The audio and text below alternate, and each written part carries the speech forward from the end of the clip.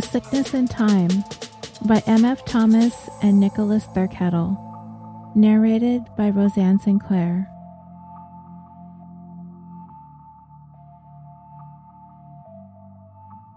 Chapter 5. And that was it? Leah asked. He asked you some questions and then told you to leave? Yeah, Maria said, throwing up her arms as she paced around the little living room. He sets me up like he's interviewing me for this job, and then he just says, "That's all, see ya." And then he gives me this yard sale in, Maine that I'm supposed to go to next month. Maine? Why? He said I have to buy this painting there before 10:30 a.m., only to get there before 10:30, I'd have to leave here at 6. What's so special about the painting? Leah was watching TV, a colorful cartoon, with the sound off. He wouldn't tell me that either, just said to buy it and bring it to him.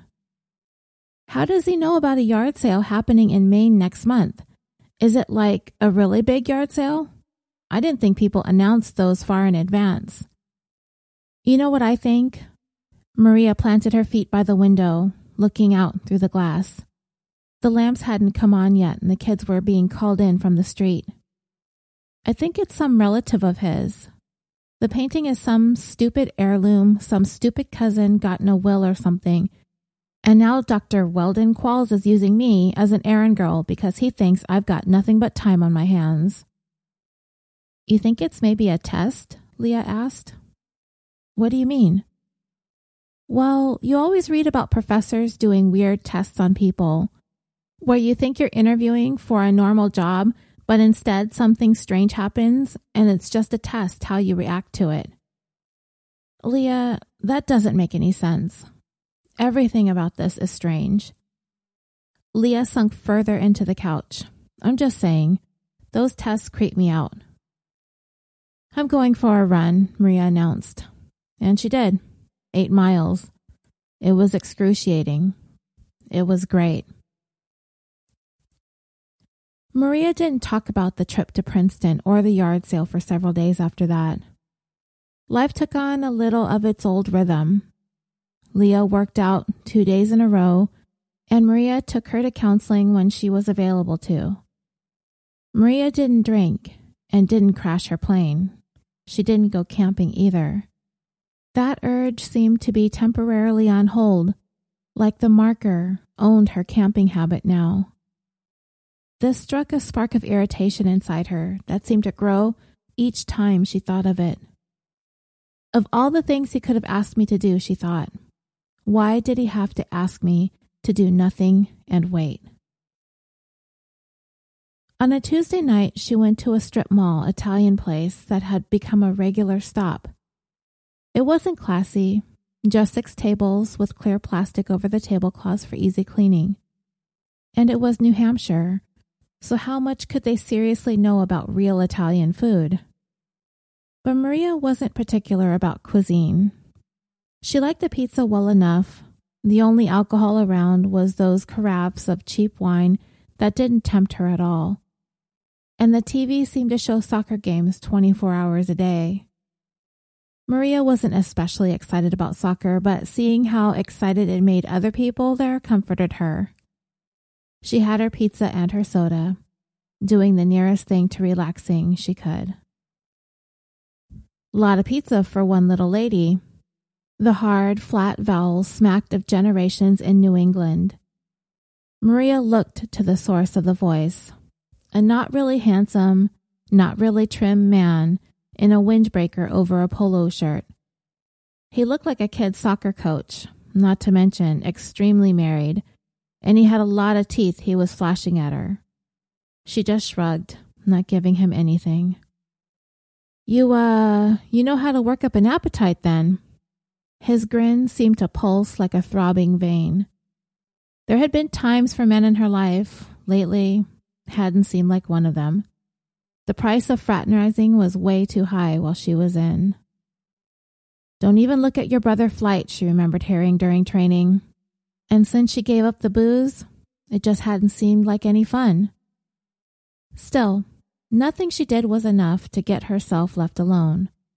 Walking out her front door in possession of a vagina was enough for some guys. I bring the rest home for my roommate, she said, which was true.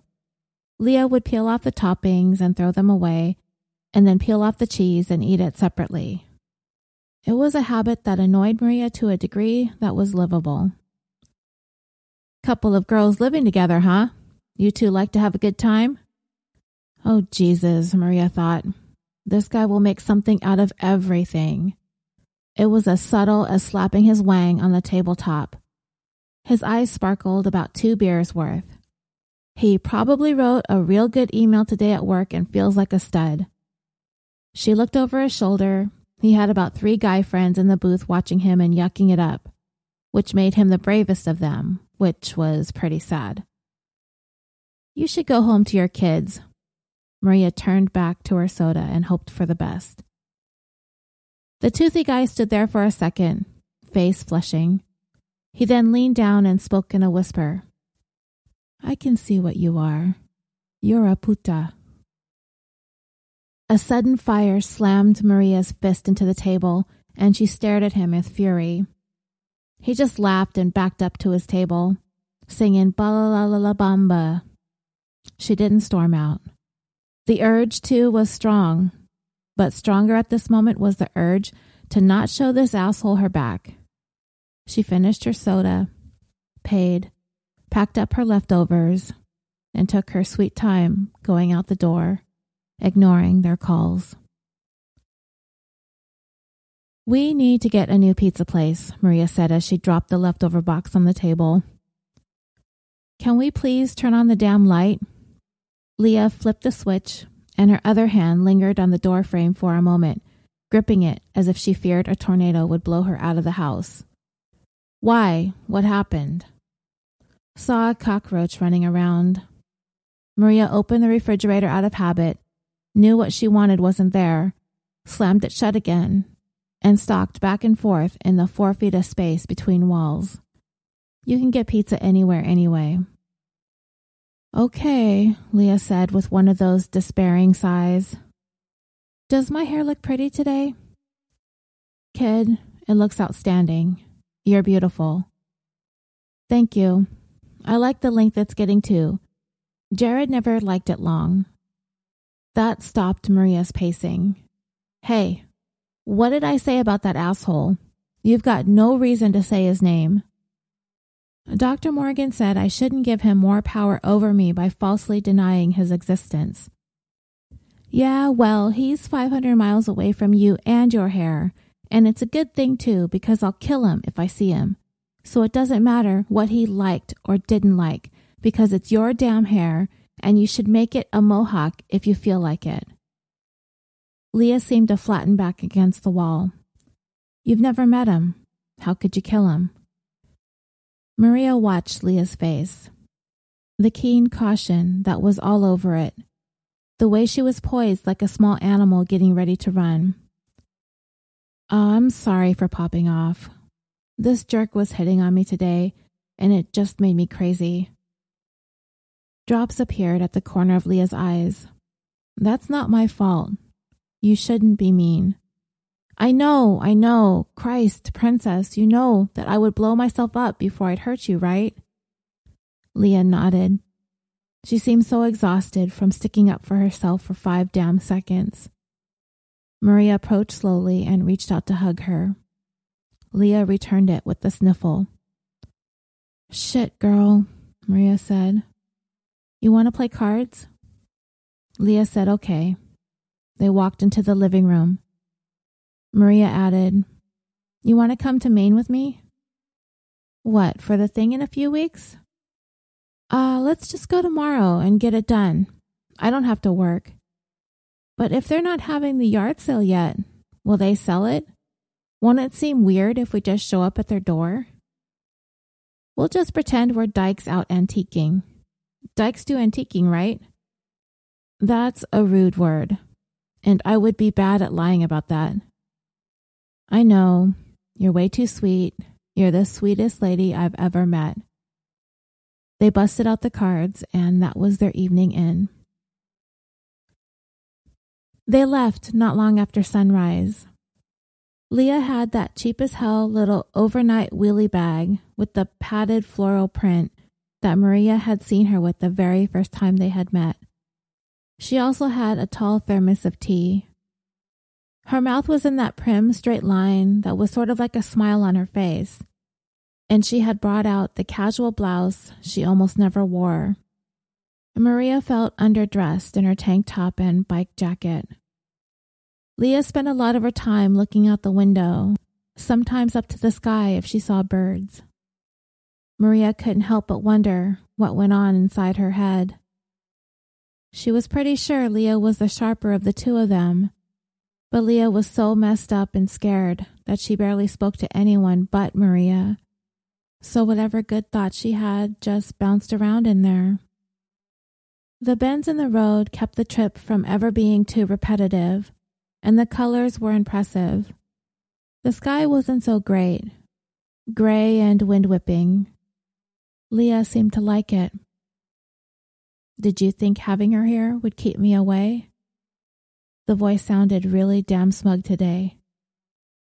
"Hey, you got some of that tea?" Maria said to Leah. Leah happily poured a small cupful. Maria steered with one hand as she sipped. The Hackenmiller family up in Maine seemed surprised to have two visitors. They did confess, though, that they had been setting things aside for a yard sale.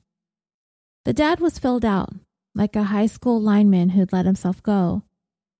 And there were a couple of chubby preteen boys with buzz cuts crashing around the backyard. The mom was the smallest of them and in charge. Her clothes looked as though she had learned how to mend them and make them last. "I'd like a house like this," Leah said, as they creaked up the stairs to the spare room. "Just a nice little house." "If it's little you want, we've got littler than this," Maria teased. It seemed like a rare moment where Leah could take some kidding. There were 3 paintings set aside for sale in the spare room. Of course there were. Exasperated, Maria tried to remember the balance in her checking account as she offered to take all of them. "Why do you want to get rid of them anyway?" The mom cleared her throat, hesitated, and then finally spoke, her head jutting nervously as she did. "Oh, we just wanted to unload a few things. Money's been a little tight. Our youngest, Jeannie, she was pretty hurt bad in an accident, and the bills have been hard." Leah didn't catch this was not a nice road to go down, but bless her, she tried to make conversation. "Oh, you have a daughter? I didn't see her." "Oh, she's at the Southern Beacon. That's the care center, you know. They keep better watch of her there." The mom was beginning to make manically friendly gestures, trying agonizingly hard to downplay the clearly open wound. "The people there are really lovely. Have you ever been there?" Maria shook her head and decided to get the hell out of there before she couldn't keep silent and asked what kind of accident it was. "I think this one's the one," Leah said. She had decided to sit in back and peruse the paintings for the first stretch of the drive home. "They're all nice, but this one's really nice. It's too bad the professor wants it. Do you think we could hang these other 2 up, though?" "Why did you ask about the daughter?" Maria demanded. "We should have just got out of there." Leah didn't respond, just kept looking at the 3 paintings. "Can we pull over?" Leah asked a minute later. "All right, yeah," Maria replied, remembering that one of the turnpike plazas was just a few miles ahead. "You want a snack? I can get you something while you're in there." "That's okay, thank you." The plaza building, long and low, reminded Maria of a train station. She munched some dry fruit while she leaned against the car, sometimes bumping her body restlessly against it. "Accidents happen to everyone," the voice said. "Yeah, don't I know it," Maria mumbled back, looking down at the concrete. "Not all accidents are terrible, though." Maria turned and stared through the car window at the paintings in the back seat. None of them seemed like a big deal. Yeah, some people are lucky that way. So what? She's been a long time. Do you think she's in trouble? Maria stuffed the dried fruit into her pocket and ran into the building. One stall in the ladies' room was locked. Maria looked underneath and recognized Leah's little flat shoes that looked like bowling shoes. Waiting until the last other person left, Maria tapped lightly on the stall door. Hey kid, you in there? I'm okay, Leah answered. I know you're okay. You're great. I just wanted to see if you're in there. There was a long stretch of silence. I don't want to go yet. Maria sighed and leaned against the wall. It's okay, princess. We can hang. I've got some snacks here. You want some? I really, really don't want to go. Nobody's saying you have to go. Maria heard a quiet, keening sound coming from the stall. Swearing to herself, she took a deep breath, got down on her belly, and crawled under the stall door. Leah was in there, sitting fully dressed on the toilet seat, squinting and hugging herself and making that sound, that quietly piercing noise. One fist had strands of her hair clenched in it. Maria got up into a squatting position on the floor and looked at Leah for a moment. They'd met in a group therapy session for survivors of trauma. Leah's bastard husband had knocked her around pretty bad, but even worse was the way he'd taken apart everything that could let her stand on her own 2 feet emotionally. She'd finally run away to a shelter and had been in therapy for over a year. They'd been treating her like a baby, giving her macaroni and paste to make things out of. Maria had pulled her into a card game. They talked. It became a habit, and soon they were housemates. It was then that Maria had stopped drinking. She reached out and hugged Leah. Champ, it's okay. It's been a long day, huh? Leah sniffled. I don't know what happened. I'm so sorry. Someone was walking out, and the door slammed, and it was so loud all of a sudden. She was shivering in Maria's arms. You don't have to apologize, Space Case. You didn't do anything to anybody. I wish I was like you, Leah said. No, you don't, kid, Maria thought to herself. You don't know what you're asking for.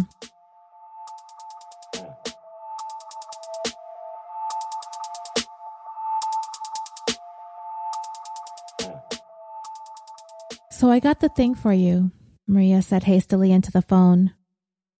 Dr. Qualls sounded surprised. The painting?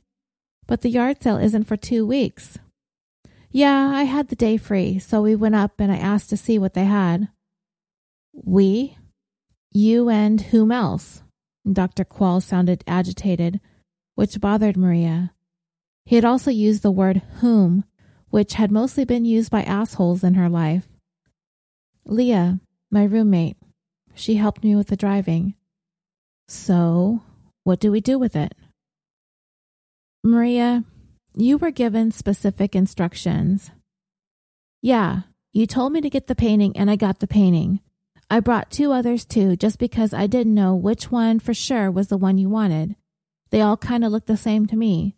I had them give me a receipt, which made them feel weird because it was just a mom and she wrote it on a Post-it. So I don't know if that'll be enough for you, but that was a lot out of pocket. Dr. Qualls took a long, deep, dusty-sounding breath. Maria, I don't think this is going to work out. Wait, what? What the hell did I do wrong? What about the money? Take the paintings to an art appraiser. You won't have to worry about money again for a long time. Excuse me? You're telling me that these are worth something? One is the landscape. It will sell at auction for $1.2 million. $1 million? I paid $30 for it. How do you know about this? Maria, I cannot tell you, and I shouldn't have even told you that much. Hopefully that will be more than enough for your time and the inconvenience, and you can go back to your life and forget any of this ever happened.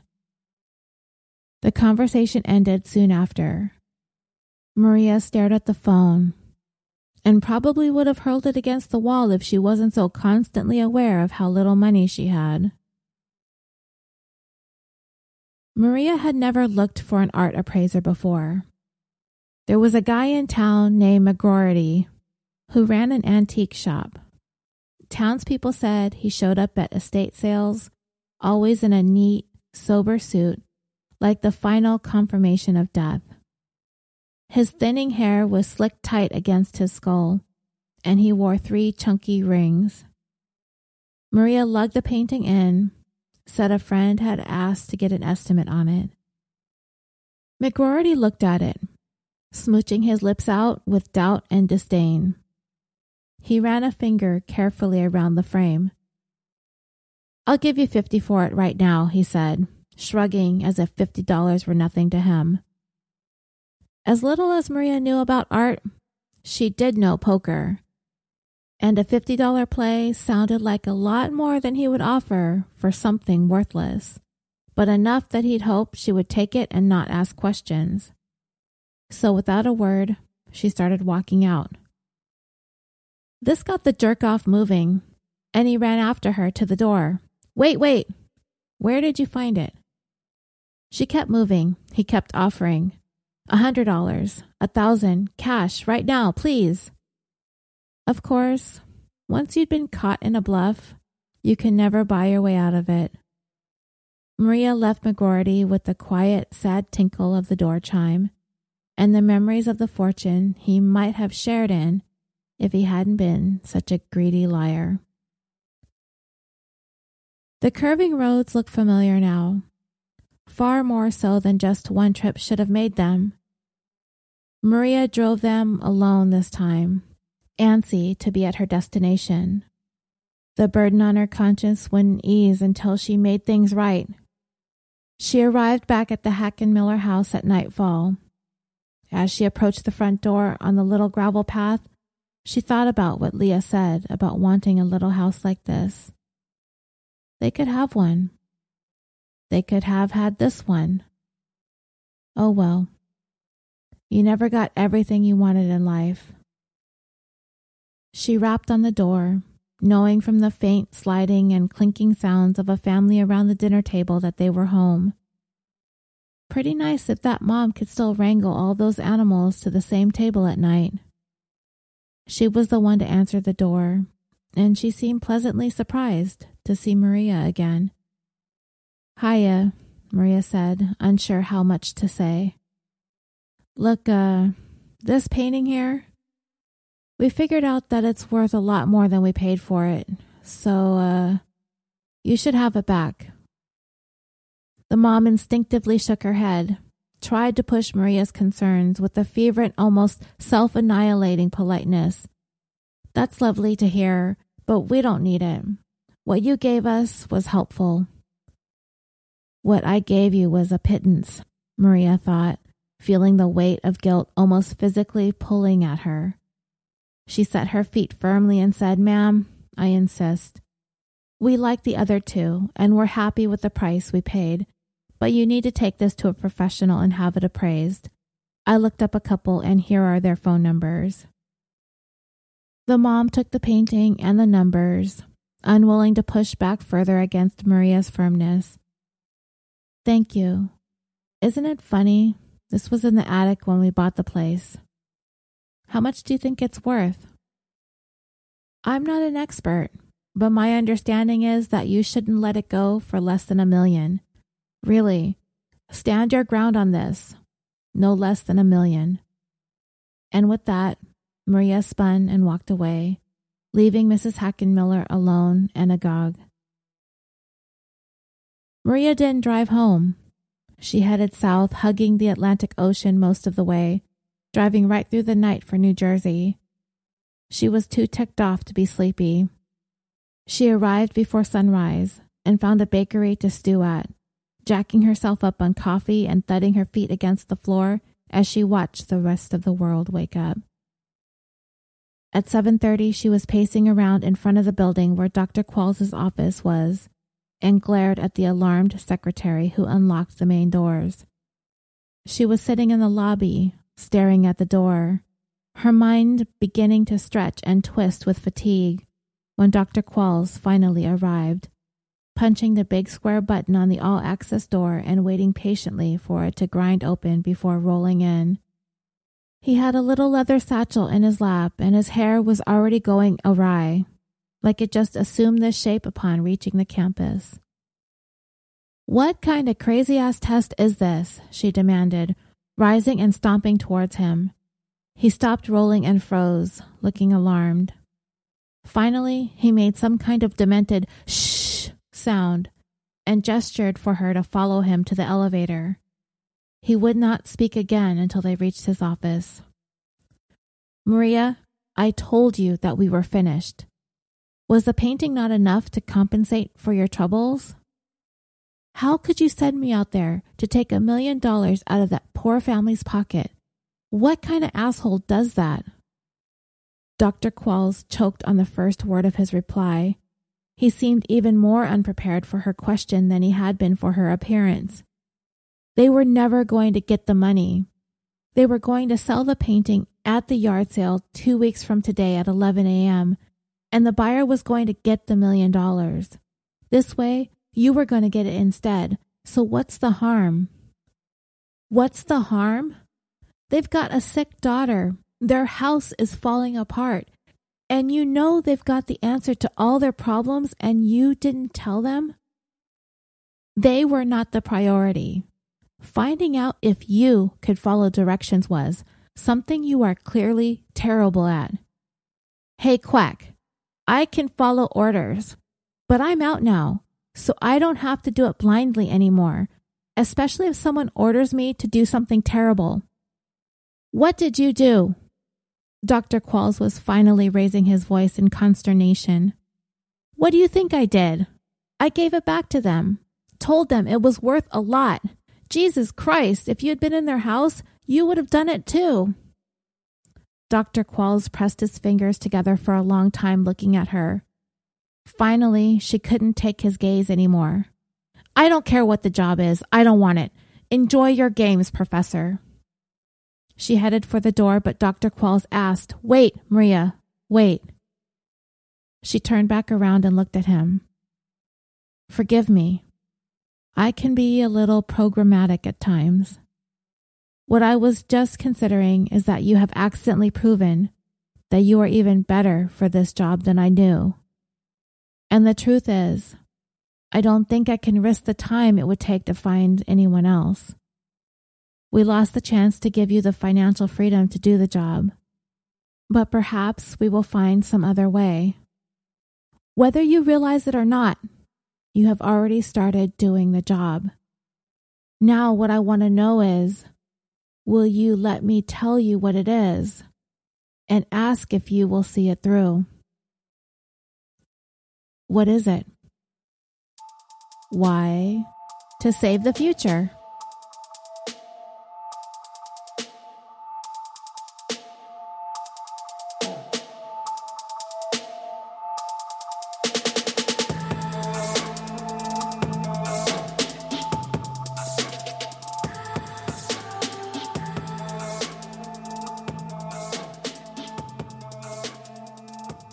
A Sickness in Time by M.F. Thomas and Nicholas Thurkettle. Narrated by Roseanne Sinclair. If you love listening to this podcast, please leave a review in Apple Podcasts. Learn more about the novel by visiting www.sicknessintime.com.